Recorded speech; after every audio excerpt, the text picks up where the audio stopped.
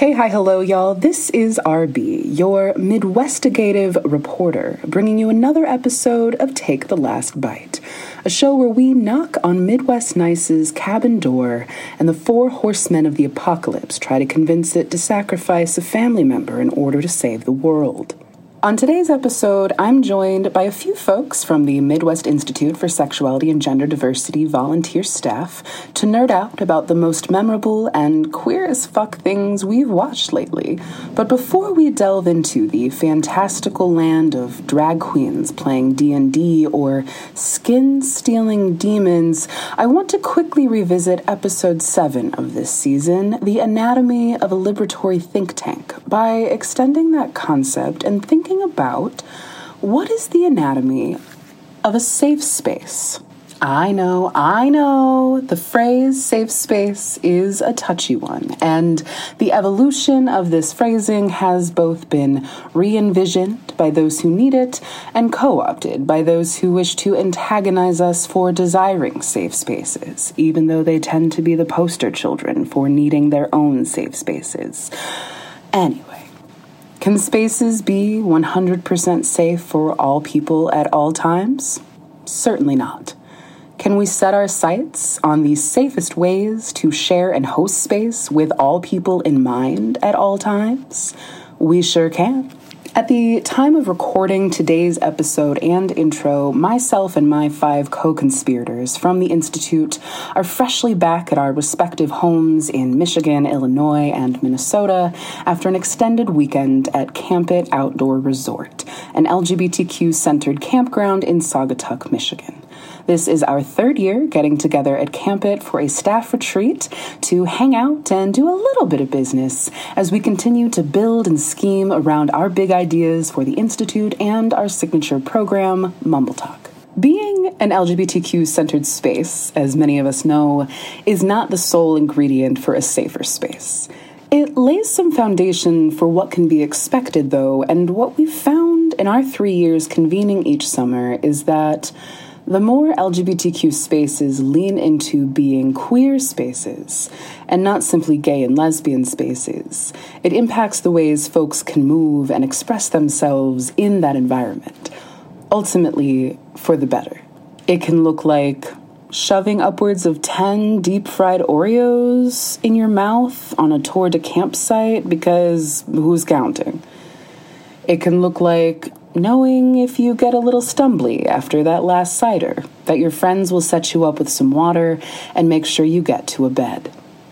It can look like a county fair-themed drag show featuring a fortune teller, a trapeze act on gravel, and a nearly nude hula hooper burlesque act by a queer and disabled adult entertainer. It can look like an in-depth conversation where multiple people who were raised by narcissistic maternal birth givers can unlock some of the nested trauma in our bodies and minds by realizing the bizarre and heinous things we experienced as youth had nothing to do with us. It can look like late-night clothing-optional swims in a heated pool or a majestic container of nachos from the on-site food truck. I promise this is not a sponsored ad for Animate Outdoor Resort, but this is a strong case study for examining our spaces and asking in what ways folks feel freer, less scrutinized, more open, and less judged for doing what they want and being who they are. The goal is not perfection, it is possibilities. Our team came out of our time together feeling renewed in our sense of purpose and our organizational aspirations.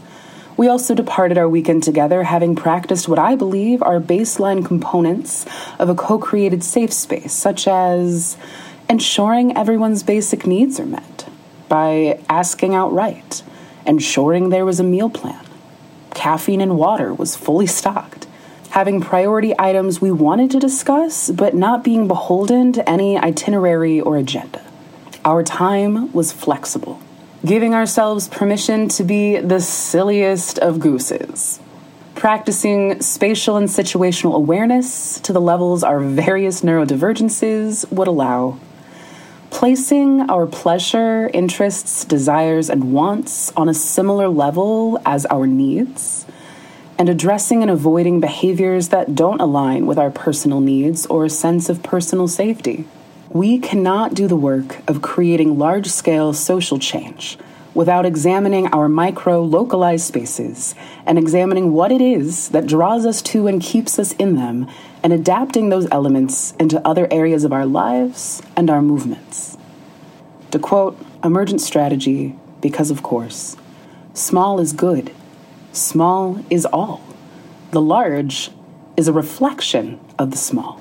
Today's chat is a big ol' nerd fest with two of the folks who made this weekend-long retreat possible. Andy, our director of tech, and Michelle, our director of operations, humored me when I sent a text saying, "Hey, remember that conversation y'all had at Campit about all the animation and TV shows y'all are raving about right now? Can we record it?" And here we are, fam. We chat about the wrap-up of The Owl House, the hits and misses of Avatar: The Last Airbender, and we wrap up with a quick round of Smash or Pass Streaming Edition. Don't hog the remote on this episode of Take the Last Bite. Why can't we be in space with hundreds of other queer and trans folks and having these necessary conversations? When it comes to dynamics around privilege and oppression and around identity, well-intentioned isn't actually good enough. And how far is too far to drive for a drag show? I don't know. We're in Duluth right now. I would straight up go to Nebraska, probably. If you are not vibing or something's not right, or also like there's an irreparable rupture, you have absolutely every right to walk away. Definitely going to talk about Midwest Nice, and if that's as real as it wants to think it is. Midwest Nice is white aggression. That's what it is. All right, fam. So once upon a time, Andy and I did a small bite segment in December of 2021. So quite a while ago / pretty early in the lifespan of Take the Last Bite. And we talked about queer animation for a small bite segment. And just this past weekend, we hung out all together in person as we do once a summer. And I realized that we had gone far too long without revisiting the animation conversation, and that Michelle would be an incredible add-on to this nerd fest that is talking about some of the biggest memorable moments in queer animation and queer television and queer streaming. So that is why we're here, to basically rehash and talk about what has transpired since that segment, which I encourage folks to check out that small bite episode from December 2021. Let's start with a round of introductions. Who are y'all? What are you up to? And let's just kind of kick things right off with you starting us with one of the most memorable things you've watched or seen on the interwebs in the past handful of months. I'm Andy. I use they, them pronouns. The most interesting thing I've watched in the last few months would definitely have to be Owl House. That wrapping up was fantastic and is probably one of my favorite animation TV shows of all time. Up there with Avatar: The Last Airbender. I'm Michelle. I use she and they pronouns. And big +1 to Owl House and to Avatar: The Last Airbender. Excellent choices. And then I would say something I have been watching that I'd be excited to tuck into today is Dimension 20's Dungeons and Drag Queens. Animated, but very nerdy and very gay. I am mostly here for emotional support for this conversation because I have seen next to none of all of these things, though I regularly get nudged and encouraged and low-key harassed by these two to watch these things. But I don't know. I don't watch the same TV as you two do, and that's why we're here. So we can pick at any of these little tendrils you'd like. I have seen at least a clip of the Dungeons and Drag Queens, so I'm familiar with that. I've seen probably the first season of Owl House, so I'm like loosely aware of those two. So we could start there, and then I know there's some other ones that we could talk about just as far as cool things you've watched. Or I'm also interested in getting into some of the like behind the scenes, just kind of like drama / emergence of some things that have gone on in like queer animation land on the back end. and see where that takes us. So whoever wants to start, just to give your big, gushing, nerdy spout of either Owl House or Dungeons and Drag Queens, we can start there. Okay, so Owl House just wrapped up. I mean, not just. It was last spring, it feels like. But season 3 came out in... The first episode was a Halloween episode, so, like, come on, how queer is a Halloween episode? One of the last, like, finale extended episodes. Then there was one in early January, and then another one in March. And it was all very good, all very cute. We have our first on-screen TV girl-on-girl kiss in, like, Disney animation land. And despite the production issues and Disney saying, no, we don't think this content is what our audience wants, despite it being exactly what their audience wants, we're going to make it not a full 3rd season, just 3 episodes. But despite all of those hardships, Dana Terrace and the team did a phenomenal job wrapping up all of the stories, doing justice to the characters, and wrapping up what I believe to be a new classic in Disney animation TV. I agree. I was like really surprised. Well, one, it is absolutely going to be a classic. It's great. But I was very surprised that it was on Disney, given some of the, things that Disney has done in the past. Thinking about like, for example, like all of the By Erasure and all the Marvel productions, for example, and keeping that very limited for their audiences. So really pleasantly surprised that this was Disney content. I think it was also interesting that Disney says Disney Channel is for 6 to 11.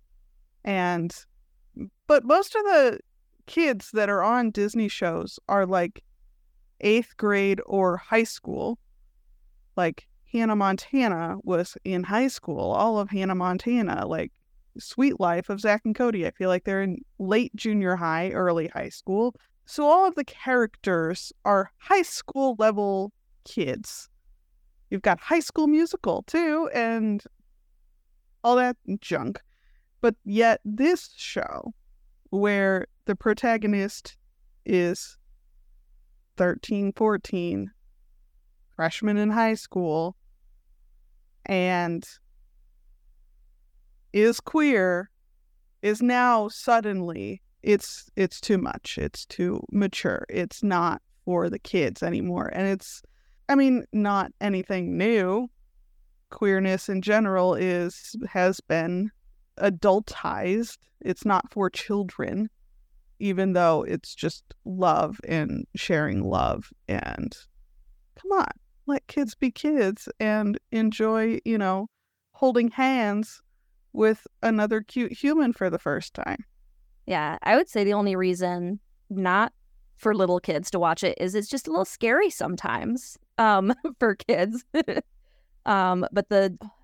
it's wholesome. Like the relationships are so wholesome and like supportive. The messaging is so wholesome. So just like some of the action sequences, maybe I'd stick to the 11-year-old range instead of the 6, Yeah. And then my pushback on that is you also have Gravity Falls, which is incredibly spooky and kind of weird and creepy. Granted, in the pilot episode, nobody says, "Give me your skin," as they do in Owl House. But it's a cute little fairy saying it, so who the heck cares? But, you can't look at all of Disney's stuff and not say there isn't other spooky stuff. Oh. Like, Halloween Town isn't really spooky in any way, shape, or form, but if you don't like spooky stuff, there is a ton of Disney content that is spooky in some way, shape, or form. Oh, so, for sure. I just have specific trauma about the Brave Little Toaster. I gotta warn the folks about these scary cartoons. That movie's terrifying. not. I love that movie. I am the blanket. Anyway. They're all getting like chopped up in a machine parts thing. Okay, but have you seen Toy Story 3? It's the literally same I cried a lot. I cried a lot during Toy Story 3. One thing Disney is infamous for is trauma. So, like, really, the spooky shit is nothing compared to "Hello, Bambi." They have mastered the art of like subtle trauma with no content warnings. I also think the last time I was on, I don't think Luca or Turning Red were out yet, or Strange World. Oh wow, no, I don't think so. Which are all Luca and Turning Red are both Pixar movies, and Strange World is a Disney animation feature-length film, which again stars a high school aged kid. But of course, that movie got terrible reviews because A, the kid is black and queer and has a crush on a boy. And so that movie got terrible reviews because it's a Disney movie about an adult. And I'm like, it's still a 16-year-old kid. You just think he's an adult because he's black. I still haven't seen that one. And I remember talking to you, though, before it was actually released, talking about how, like, little promotion that one was getting compared to other, like, signature Pixar movies, right? Like, did not get the same airtime, did not get a lot of real estate in, like, all the places you would expect to see. It was a very quiet promotion. And I think that was I would assume that is somewhat by design. I do think Pixar has gotten the raw end of the deal lately with promotion of their films. But Strange World isn't a Pixar movie, it's a Disney movie, but that's semantics.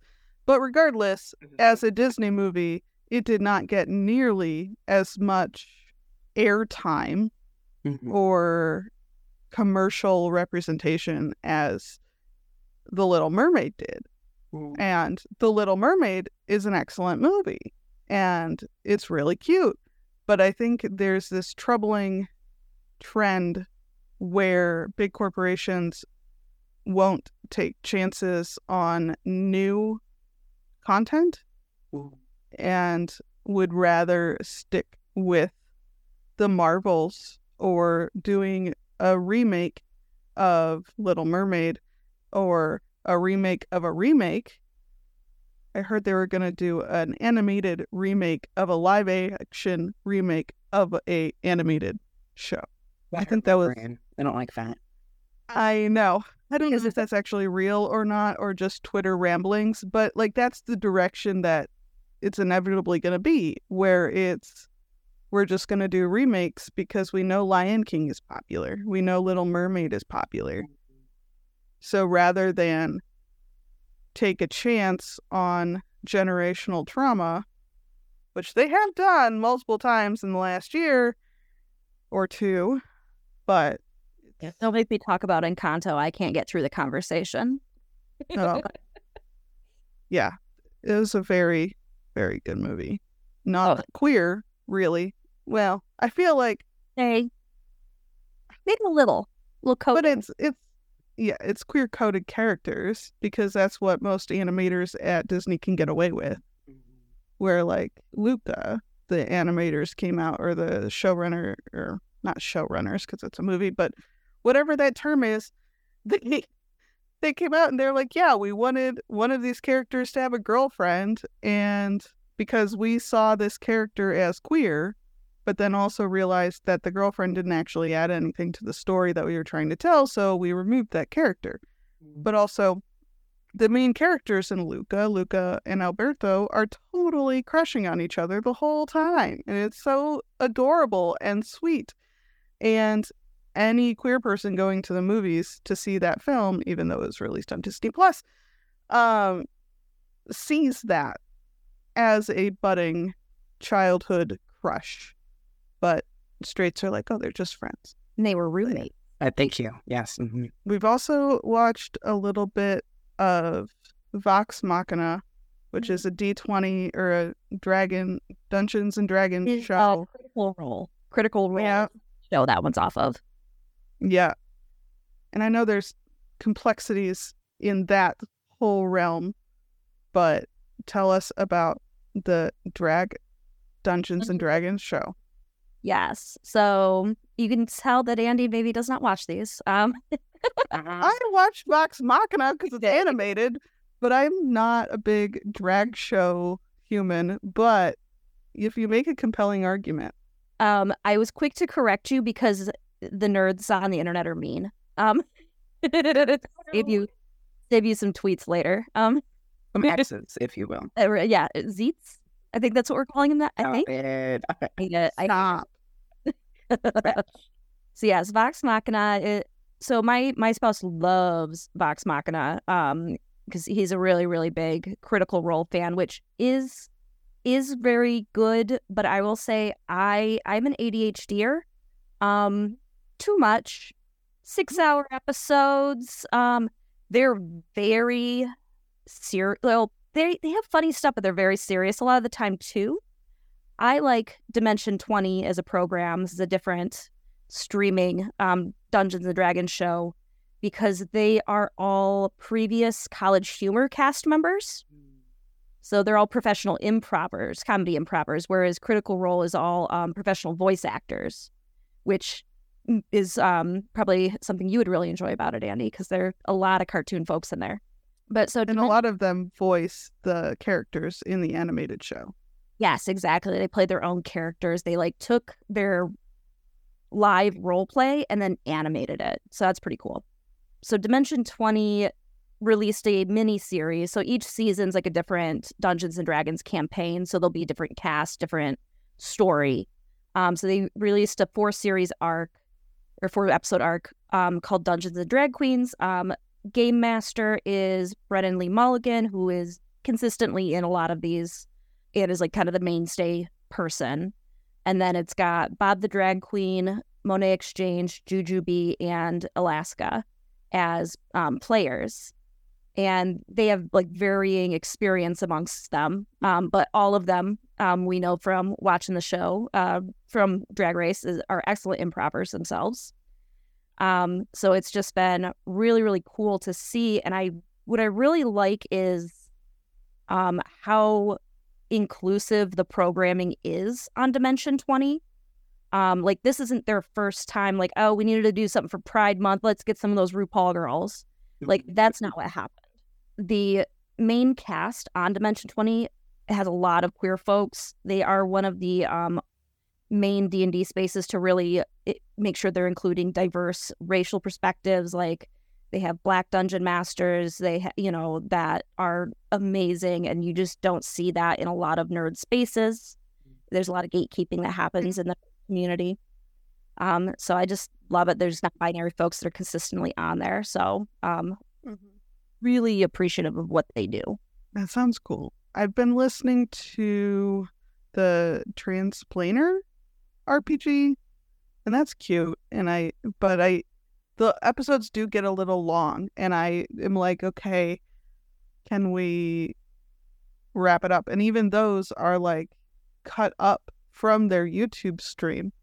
And I'm I enjoy all these characters. I enjoy what's happening here. And I would like to be able to wrap up in the amount of time it takes me to do the dishes and around the house cleaning. It shouldn't take me 3 days to get through this. Or I would prefer it to not take me 3 days to get through it, I should say, rather than I shouldn't. Because some people really like that, and it's just not me.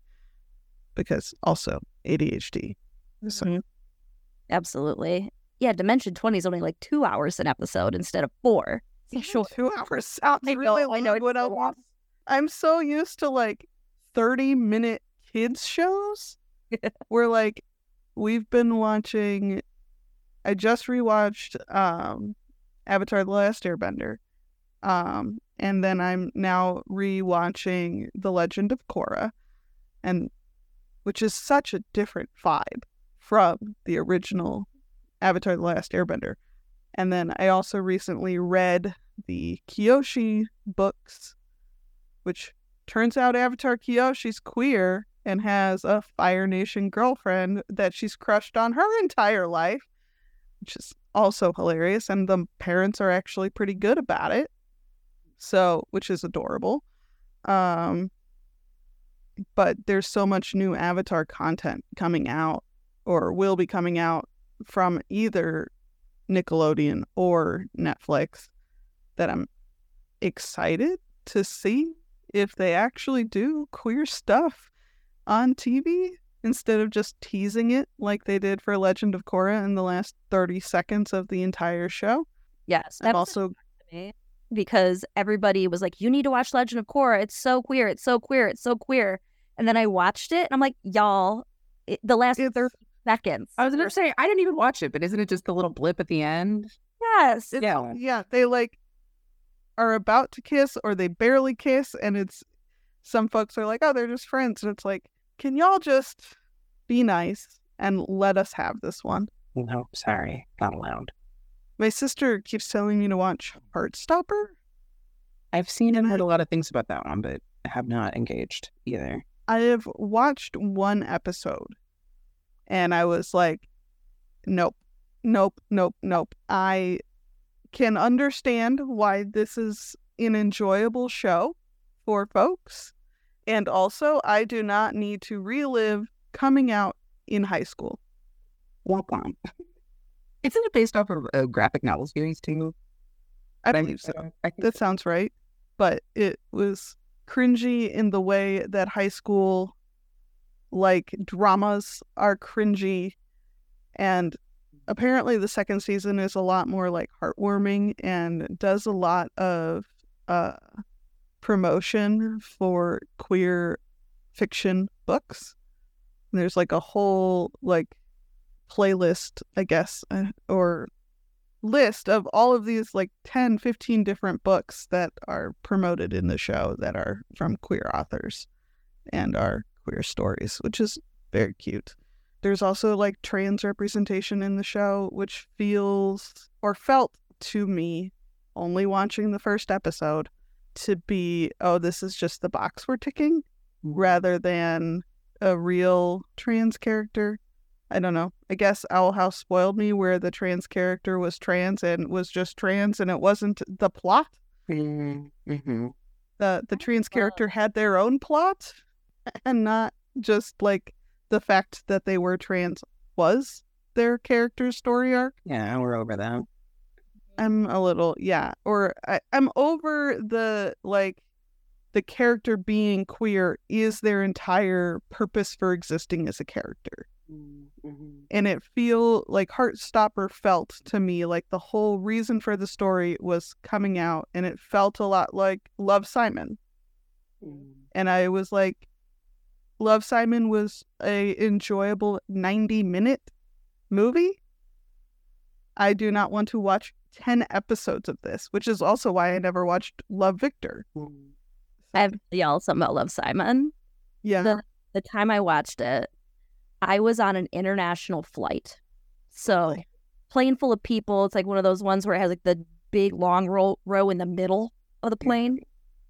And I'm just watching Love, Simon with my friend who's sitting next to me who's also watching it at relatively the same part. And we both look over each other and are just sobbing on sobbing on an airplane. And I'm like, we are unhinged.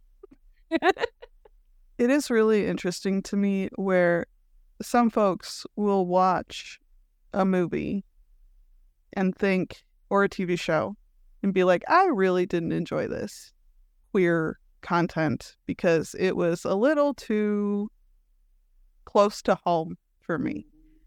But then other folks will watch the same content and be like, ooh, yay, representation. And I'm like, yes. And we watched this was years ago. I don't remember when it came out or if we talked about it the last time, but Happiest Season with Kristen Stewart. And she was totally supposed to end up with Aubrey Plaza, not the shitty girlfriend who wants to keep her in the closet the whole time she brings her home, but they end up together. And I'm like, what kind of message is that telling folks? That, like, you should end up in the shitty relationship and stay with the person who's like actively harming you? Like, what kind of message is that? Held on to this for a couple of years. Yeah, the Yes. holiday movie. That's true, though. It's true. I will never let that one go because it keeps coming up in like, on like TikTok or Instagram of like, ooh, these are sapphic movies you should watch. And like, no, this one's trash.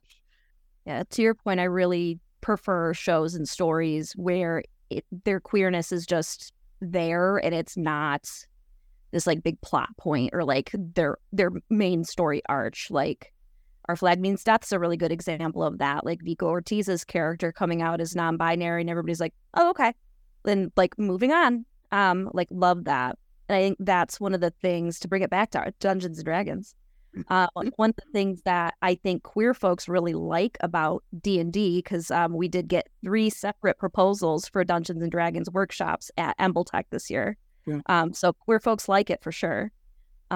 Is you are making up the story. And so there doesn't have to be homophobia or transphobia in this world. Yeah. Your character could be whatever you want your character to be. Mm-hmm. And to venture off of movies and shows for a second, Baldur's Gate 3 is a video game it's out on computer now for PC gamers, but it's coming out on like PlayStation in a couple weeks here. It's a Dungeons and Dragons based video game. Ooh. It is sexually explicit. I'll put that note in there.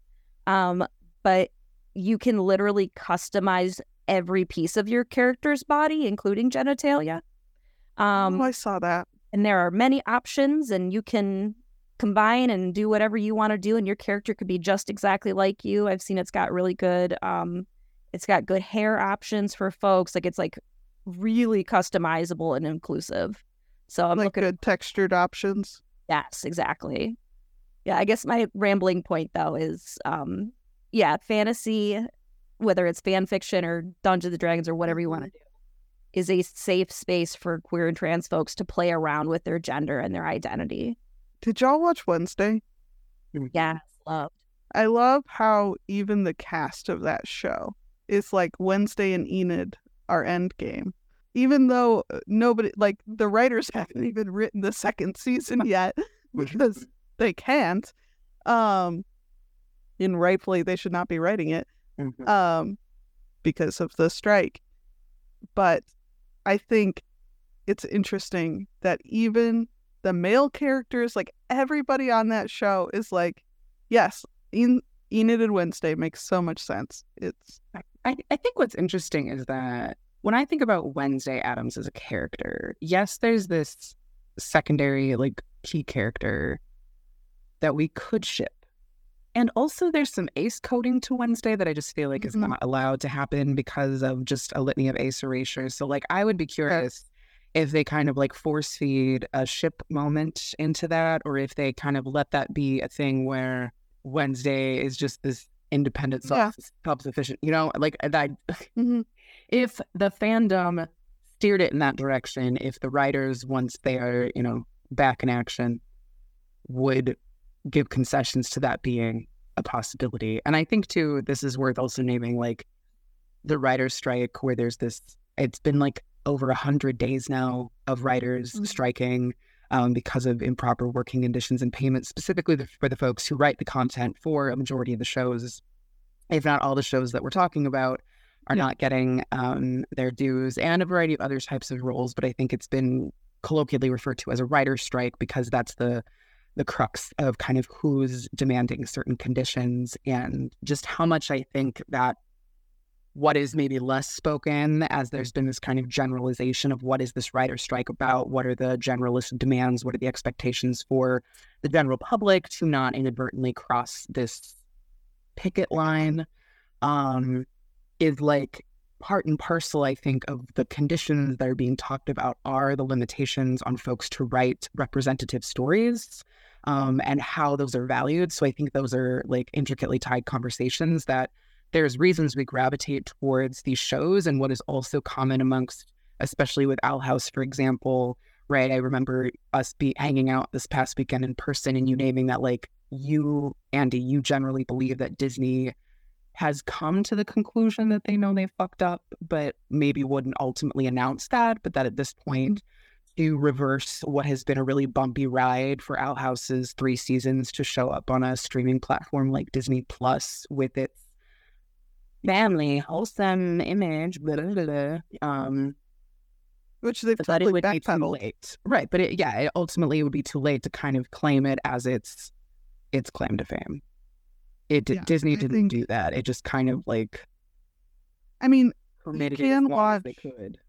you can watch Owl House on Disney Plus, but I don't see them, at least not for another 15 years, doing a reboot or an extended anything. Mm-hmm.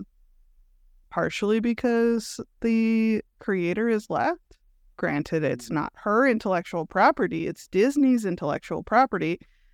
But I also have a feeling that the Owl House fandom won't sign on to anything that Dana isn't a part of. Right.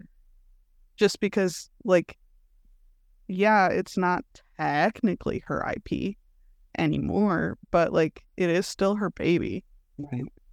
But I think, like, Disney is seeing the economics of how much money people are spending on Etsy or on, like, fan shops to buy Owl House merch, or how popular Owl House related things are at, like, conventions, and being like, oh, maybe this was actually popular. Yeah, I think it'll be similar to Avatar: The Last Airbender, where later they're gonna be like, oh shit, people really like this, and it's got like a cult following. I mean, if you, like, we can go back to Avatar, where, like, Korra, Nickelodeon gave Korra 1 season. And then they were like, oh, this is actually doing okay. Here, have another 2 seasons. And then, okay, the writers, wrapped up season 1. Then they had an arc for 2 and 3. And then they were like, oh, yeah, you get another. And it's just like, here, you get another. But it doesn't allow for a cohesive storytelling process. So Legend of Korra ends up feeling incredibly disjointed for season 1, 2, and 3, and then 4. So when Avatar, like, came back on Netflix, and then it was super popular, and Netflix bought the rights, and then Nickelodeon was like, oh, shoot, we effed up, and whatever happened between Netflix and the creators of Avatar happened, and now they're back at Nickelodeon making their own content again. So it's very interesting that we will have, like, 2 paths of new Avatar content. And I'm also very curious to see if folks latch on to the Netflix live action, or kind of are like, oh, well, the creators aren't involved anymore, so we don't really care. And it might end up like, I think there is this low-key worry that the Netflix stuff is going to end up like the M. Night Shyamalan one, which is, RB is looking confused. There was a live-action Avatar: The Last Airbender. Not the blue people from Disney. Like, there is a live-action and M. Night Avatar. Shyamalan did it? Yes. And it's horrible. It sounds like a fever dream that I don't need to be a part of. The only Asian casting is, like, for Aang and Zuko and Iroh. But, like, Katara and Sokka are both white. Did you see Twilight? The Jasper from Twilight is Sokka. It's just all around. The script was terrible. The effects were terrible. It is just it. I sat down Ash, my spouse, to watch it, and they, after 10 minutes, were like, never again. I'm done. I cannot do this for an hour and a half. It was so bad. And I remember sitting in the theater just fuming because it was so bad, and I was so excited for it. when it came out in, I have to look it up now. I think a point that I think is worth emphasizing that you mentioned kind of in talking about like how things with Avatar kind of branched off into other places, or how like Owl House kind of like stumble blocked through like, will there be another season or not, is just what is the propensity of like shows with any form of quote unquote representation, and how much their storyboard can get interrupted by this lingering, looming question of like, will there be another season? And I think when I think about that, I think about how Pose kind of made a swift and relatively smart like exit after a certain number of seasons and didn't draw it out so that it didn't get commandeered or co-opted by like Ryan Murphy is at a place where, because of his social like and financial capital and his positionality as a like white gay man in this industry, like him and Dustin Lance Black and other like white gay male creators and like directors kind of get to play in ways that multiply marginalized queer and trans folks don't get to. In fact, I've gotten into an argument with Dustin Lance Black on the internet many a year ago about this exact problem. I'll pull those receipts out later. But like, you know, they get to experiment in ways that like other creators don't.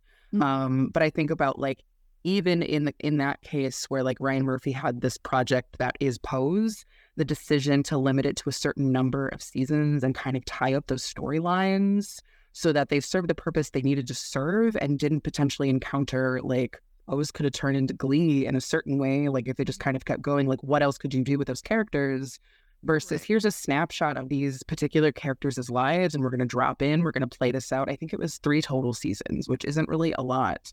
And I feel like I've also seen, especially in relation to this writer's strike, the conversation around a TV, like a season of streaming television does not look like what it used to. For example, I am rewatching House, and 22 episodes in a season is unfounded nowadays. You'll be lucky to get 5 or 6 episodes, and then you'll have to wait an entire calendar year to get the next.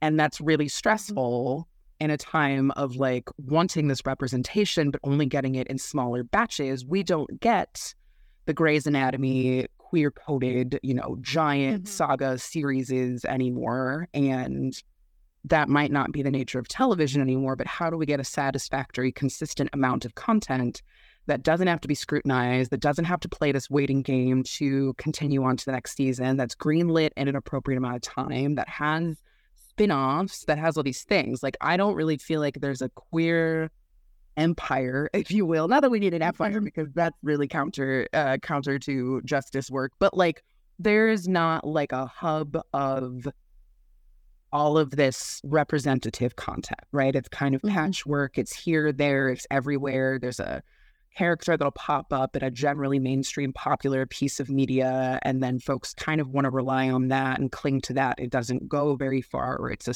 you know, minimally recurring character. We're just still perpetually at a place of desire and want and always coming up short on what that content is for so many reasons. And I think that's really frustrating, but like especially in this realm of animation being quote unquote perceived as like a kid's domain, but us knowing damn well that that's not true. And I feel like there's one piece of animation that I can loosely speak to that I know was on Michelle's list of like adult animation, and Harley Quinn. The show, it's on Max, right? Did I make that up? It's on Max, HBO, for, you know, the dead name that is now HBO. Everybody's changing their shit. That very much reminds me of like Archer level comedy, in the way that like it kind of creates a culture around the language of that show. I would literally have to go back and tell you what even transpired in most of those episodes, but shit's great and is adult comedy and probably needed to be better communicated as such, because I just saw it on the homepage and I was like, bet, cool. I thought it was kind of a like reboot or nod spin-off to like the, you know, was probably like 80s or 90s era Batman show that was animated that like was still, it was probably on like Saturday or Sunday morning cartoons somewhere in there, but like there was definitely some more adult humor, but it was more coded. This is just straight adult rated R humor, and it doesn't really communicate that on the homepage. And my little 9-year-old niece who's obsessed with Harley Quinn. I'm real glad she didn't have the remote the day we discovered, because that would not be for her. And it's beautiful and amazing. And it's so fucking funny. But also just kind of like got posted in secret. I have not seen kind of like a social media boom around like, fanfic did it first. The fandom did it first. We've been shipping Harley Quinn and Poison Ivy for decades. So why was this such a whisper of a thing that I just happened to find on accident on my streaming service? Mm-hmm. I will say the DC animated stuff is really good in general. The DC movies are bleh. I'm not a fan. The new Flash, oh boy. Bleh. Bye. Not watching. Even though it's got Ezra Miller in it. Specifically because it has Ezra Miller in it. Yeah. But their animated stuff is great. Like really complex characters and relationships. I don't know. I'm not ready to call it queer yet, but then there's a new Superman one that just started. It's like in its first season. It's pretty good animation. A good animated show so far. I like in the DC realm, you got also Marvel, and there is a new Disney TV animation that just finished its first season that is Marvel. It's Moon Girl and Devil Dinosaur, and oh my god, it is so cute. It's not explicitly queer yet, but it is explicitly Black, and I love it. It's so cute. It's so great to see a multi-generational family, and like not having a parent isn't a part of the storyline. And I guess there is Lunella's best friend Casey, her parents are two males, so like there are queer characters, but it was very cute and very. The soundtrack was great. The animation was great. It's got a similar animation style to Into the Spider-Verse, or the Spider-Verse kind of series, but dulled down for a TV show. Like you can't have that level of animation for a 30-minute kids show. But it's still really cute and really good, and the music slaps. And if y'all haven't watched that, you should. And yeah, I don't usually love superhero stuff, but Into the Spider-Verse, Black Panther, watching Black Panther with y'all years and years and years ago. And then now Moon Girl and Devil Dinosaur. Like having a little smart girl who makes inventions and accidentally teleports a T-Rex from dinosaur ages to now, and he's just this giant Clifford-like T-Rex. I mean, that's right up your alley, RB. Yes, it is. As you have a Jurassic Park hat on. I do. I'm going to be wearing Jurassic Park stuff for like the next couple days until I go to Jurassic Park in concert. That's what I've decided. I have an outfit for each thing. That's probably not true. We'll see. I anticipate we could continue. I still maintain that there should be a spin-off of Andy's Animation Corner podcast to allow Andy to talk about all of the nerdy shit that they watch on a regular basis, featuring Michelle at this point. But in the interest of time, because do I have an educated guess that Michelle, are you having people over for D&D this evening, or is that not your Wednesday night plan? So that actually is usually my Wednesday night plan. I was like, I have a feeling. However, this is just regular dinner with friends. Regular dinner. No dice. No dice at dinner. I mean, we could throw some dice around if we want to, but it's not part of the true. That'd be funny. I guess my wonder if this is the prime way to wrap up in the next couple minutes is just doing like essentially a round of smash or pass with things that we've mentioned a couple of them, but if there's something that you want to like strongly encourage folks go check out of any timeline, newer or older. So something that is smash worthy in your opinion, and maybe something that's pass worthy in your opinion, or just for your purposes you wouldn't recommend, or you just weren't as into, just to wrap this up. I can start while you two think, because I watch much less and nothing I have is animated, but I would actually recommend Knock at the Cabin, which is M. Night Shyamalan. I'm oddly and intricately interested in apocalyptic content. Whichever season of American Horror Story it was where I think it was Coven. Or no, it was whatever was after Coven because I skipped Coven. I think it, wow, this was so simple. It's American Horror Story Apocalypse if I would just use my brain. I love apocalyptic shit in a weird cryptic way. Anyway, that's a different story for a different episode. So Knock at the Cabin Woods, or Knock at the Cabin? I keep wanting to superimpose Cabin at the Cabin in the Woods, which is a completely different movie. But also, exactly. Smash Cabin in the Woods. Knock at the Cabin does have a gay couple with an adopted child, and they are the main characters of this show. Rupert Grint is also in it, which was interesting. He is not in it for very long, but he's in it. And that was M. Night Shyamalan, who I understand is not necessarily a crowd favorite for the purposes of brutalizing Avatar: The Last Airbender, but in this case, it was a pretty interesting film. So I would recommend that one. And I had one that would be in the past category, I think, but now I can't remember. So if folks have another one they want to go with right now, go for it. So Smash, Moon Girl, and Devil Dinosaur. Definite smash. I'm still having we just finished the latest season of Dragon Prince on Netflix. And I really enjoyed the first couple of seasons, but the past two have just been passes, and I thought we were done, and now there's another season that we have to wait for and watch, and I'm just like, I don't even know if I'm going to be interested in it. Like, it has to come out because it has to end, and it has to wrap up all of these tendrils that they keep drawing out, but I was really expecting season 5 to be the last one, and so, yeah, that's a pass.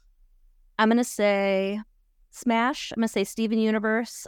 We didn't get to talk about it today. And Andy hasn't watched all of it yet. I think you've watched bits and pieces. You're making a face. It's so good, Andy. Watch it.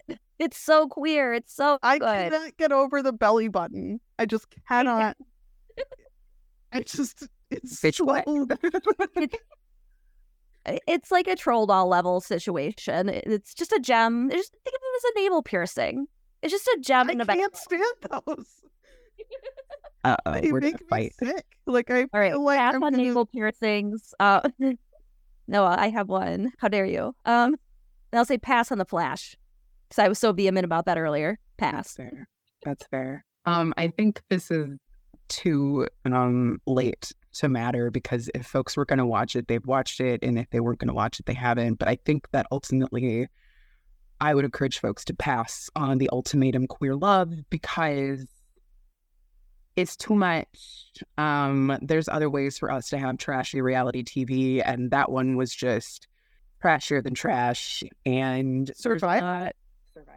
Survivor this past season had 6 queer cast members. Oh, good for us. One of them won. Oh, dope. And it was actually like pretty cute and like a good amount of queer drama that didn't feel like The Ultimatum. Gotcha. Yeah, I was traveling when it made its, debut on Netflix, and my partner had already binged like almost all of it. So by the time I came home, he was on like the last 1 or 2 episodes, and I only got like the tail end of everything, and I was like, what is happening here? And everything I've seen on TikTok since then from a handful of the folks on that show just kind of like solidifies my opinions that like, no, just pass. Just no. I'm going to offer you a counterpoint for folks that like trash, because I fucking love trash, is because I watched the original season of The Ultimatum, and I watched Queer Love, like the queer season of Ultimatum. Yeah. And the difference between straight folks and queer folks, like, it was so much better TV, because even when they were dead wrong, the queer folks could actually fully articulate their emotions and what they were trying, like what's going on for them. And a lot of the couples on the straight season are just like, I'm mad.